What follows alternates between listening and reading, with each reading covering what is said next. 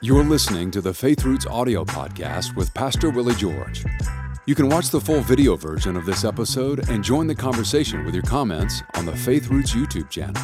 Simply search Faith Roots on YouTube and be sure to subscribe so you don't miss an episode. Now, here's Pastor Willie George with today's message. Welcome to the Faith Roots podcast. We're talking about rivers of living water in today's lesson, specifically the river of power. The power of God is a very particular flow that the Holy Spirit enables believers to operate in. Let me read to you from Ephesians 3:16, that He would grant you, according to the riches of His glory, to be strengthened with might through His Spirit in the inner man. That word might is also translated power. It is the word dunamis in Greek, and it means the inherent ability, capability, ability of God to perform anything. So this is a tremendous thing for you and to me to receive. This word might's the same one that's found in Acts 1:8, but you shall receive power. There it's translated power in the English Bible. You shall receive power after that the Holy Spirit has come upon you. Now, in the widest sense, this word may be taken to include miracles, both physical and moral. And I want to dwell on this for just a minute because it seems to me that believers, depending on what camp they may be in, get into a ditch here. There is a power to be changed morally, and it is an amazing supernatural power. I would argue that people who believe in the supernatural works of the Holy Spirit for today have a tendency to overlook this. Then on the other hand, there are people who believe only in the moral power of God. They have a tendency to overlook the physical power of God and manifestations. And the Holy Spirit does both. In other words, He empowers us to be different morally. He changes us on the inside, giving us victory over horrible habits and lusts of the flesh and things that have been in our families for generations. He cleans us up and gives us the ability to operate in holiness and in purity. That is a supernatural work. That is the moral power of the Holy Spirit. And I got to tell you, it's very important. But there is also a physical power, meaning that God has equipped us to operate in supernatural abilities that only the Holy Spirit could bring about. God gives us power. Now, this is the element that set Jesus apart from all those who came before or after Him.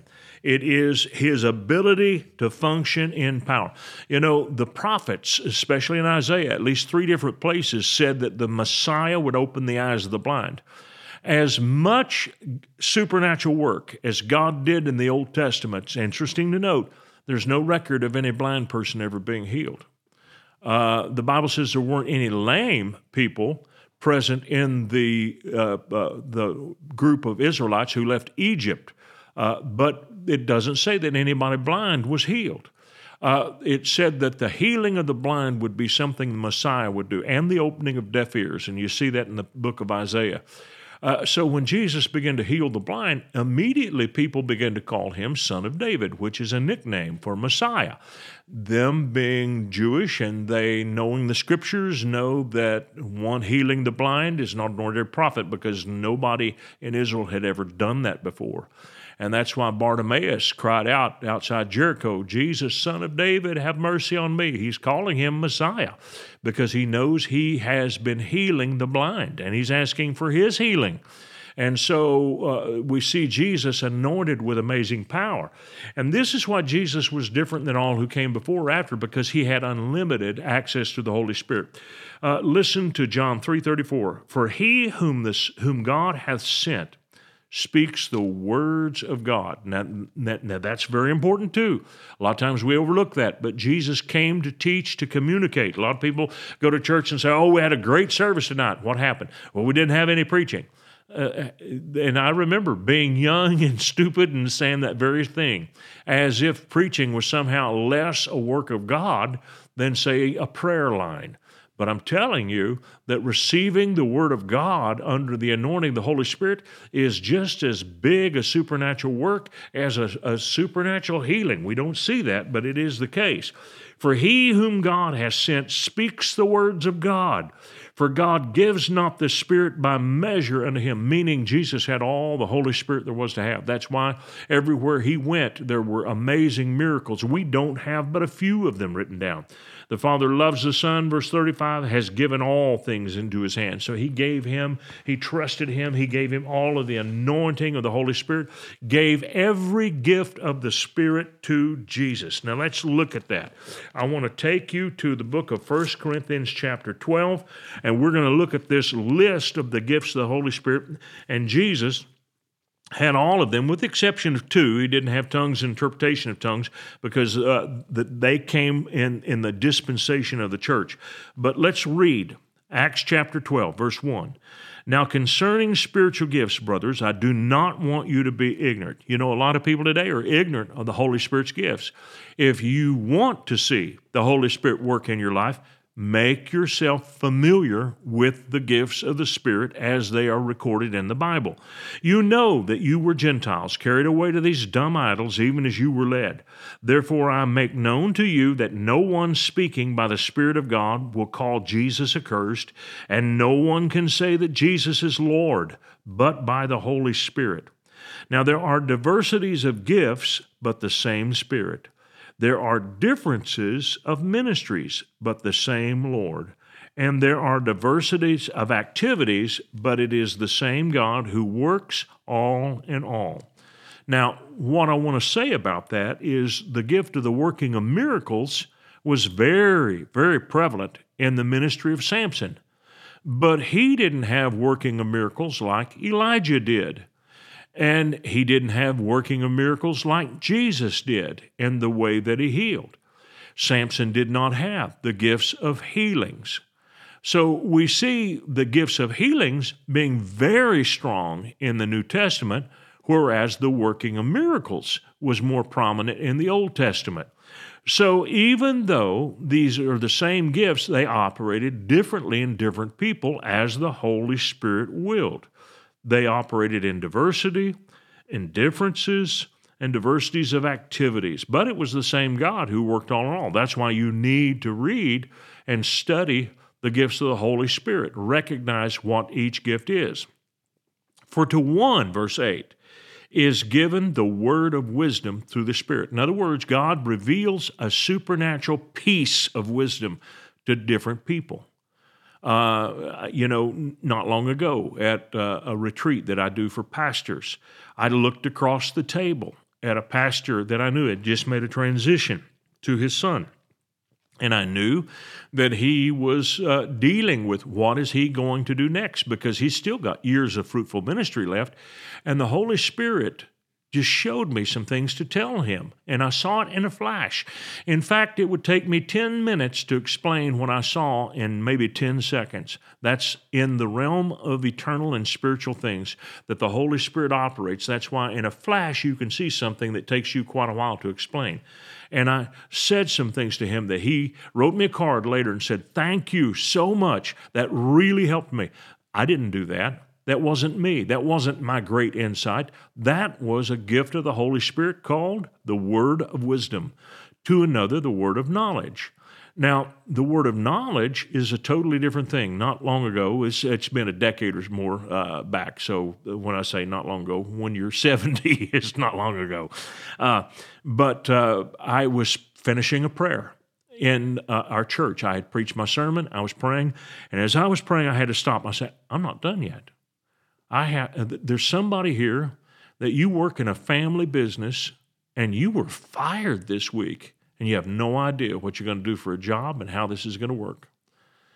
And the Holy Spirit gave me this word: don't worry. this is for good, because God's plan for you is to have your own company. And God's going to open doors for you, and you're going to be blown away how He's going to take care of you. Now, that was both the word of wisdom and the word of knowledge. Word of knowledge is about a present or past condition. I said there's someone here who just this week was fired from a family business. And later on, I found out that, yes, indeed, there was a man. In fact, he told me about this less than 6 months ago. And he said, that's been a dozen years or more. He said, that word changed our lives. And he said, on the very day that we came to church, was just a few days after I had been fired by my father, and God opened up doors for us to have this brand new business. So I had a word of knowledge about the firing, but a word of wisdom about his future. All right? To another, faith by the same Spirit. To another, the gifts of healings by the same Spirit. Now, the gift of faith is what Daniel had at the lion's den. It's what Shadrach, Meshach, and Abednego had in the fiery furnace. That was an incredible supernatural faith. Neither one of them, neither group, worked a miracle. They received a miracle. That's what the gift of faith does. To another, gifts of healings by the same Spirit. Notice that the word gifts is in plural, meaning that someone who has an amazing ability to pray for the sick and the sick recover may have success only with certain cases. Some people seem to be able to pray for people who have digestive issues, or maybe they pray for people with cancers, and for whatever reason, statistically, they have more success with praying for a particular condition than to do others. It's because it's called the gifts of healings. To another, the working of miracles. This is an immediate suspension or superseding of natural law. That's working of miracles. To another, prophecy. That is the ability to speak an inspired word in a language that everybody knows. To another, discerning of spirits. That's an amazing supernatural ability to either see into the spirit world, to detect the presence of a spiritual being, as in an angel, or even seeing the Lord Jesus, or demonic things, or possibly to understand and discern the presence of those things, discerning of spirits. To another, different kinds of tongues. To another, the interpretation of tongues. Those tongues and interpretations are done in public. Those are public ministries of tongues.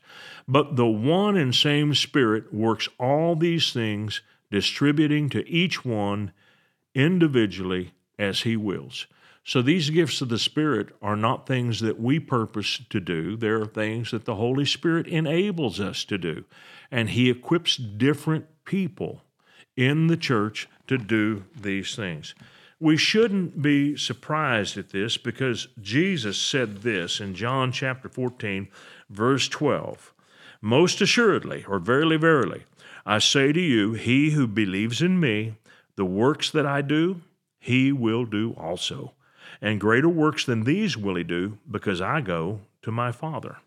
Now, how in the world does anybody do a greater work than Jesus? Well, anytime you lead someone to Christ and they receive Him and are born again, or you pray for someone to receive the Holy Spirit and they receive, you just did something that Christ couldn't have done. He was not able to do those things because the Holy Spirit was not yet given. Nobody was born again during the preaching of Jesus. It only came later. That's a greater work because the New Testament had to be set in place. The high priest in the New Testament had to be seated at the right hand of God. The blood of Christ had to be taken before heaven's mercy seat. God had to forgive sinners based upon the shed blood of Jesus. He had to raise Jesus from the dead. That's why we couldn't be born again before Christ came to do His work. So when He said, you're going to do even greater works than me, that's what He had in mind. Now, I want you to think with me on this one and track with me on this, because a lot of times we don't think things are happening supernaturally. The greatest miracle that could ever happen to any human being is to be changed inwardly, to be born again. It's greater than a crippled person walking. It's greater than a blind person being able to see. It's greater than a deaf person being able to hear. Being born again is the greatest miracle of all. We minimize it because we can't see it. And because we can't see it, we think it's only symbolic. It is not symbolic. A person being born again is a genuine supernatural change to the spirit. And even though you may not see it, the effect of it is undeniable. And it is a real bona fide miracle. And for that reason, many people miss the greatest things God is doing. Because when people are born again, it's even greater than the miracles that Jesus did when he walked the earth. The greatest miracle of all is your spirit being changed. That's all the time that I have for this message, but we will pick up here again next week, and I hope you'll join us then. See ya. I want to thank you for watching our podcast today. And if you really liked it, would you please give us a little thumbs up by clicking on that sign down below? And then I would encourage you to subscribe to our channel so you don't miss any of our future podcasts, because they're all going to be good. And if you would like to support us financially, either with a one-time gift or recurring gift, you can do that by clicking on the link below or going to myfaithroots.com. Thank you so much for watching this program. We hope this message has been a blessing to you. Ratings and reviews help us reach more people, so take a moment to leave a review on your podcast app and consider sharing an episode with a friend or family member that needs to be built up and encouraged in the Lord today. Thank you for listening.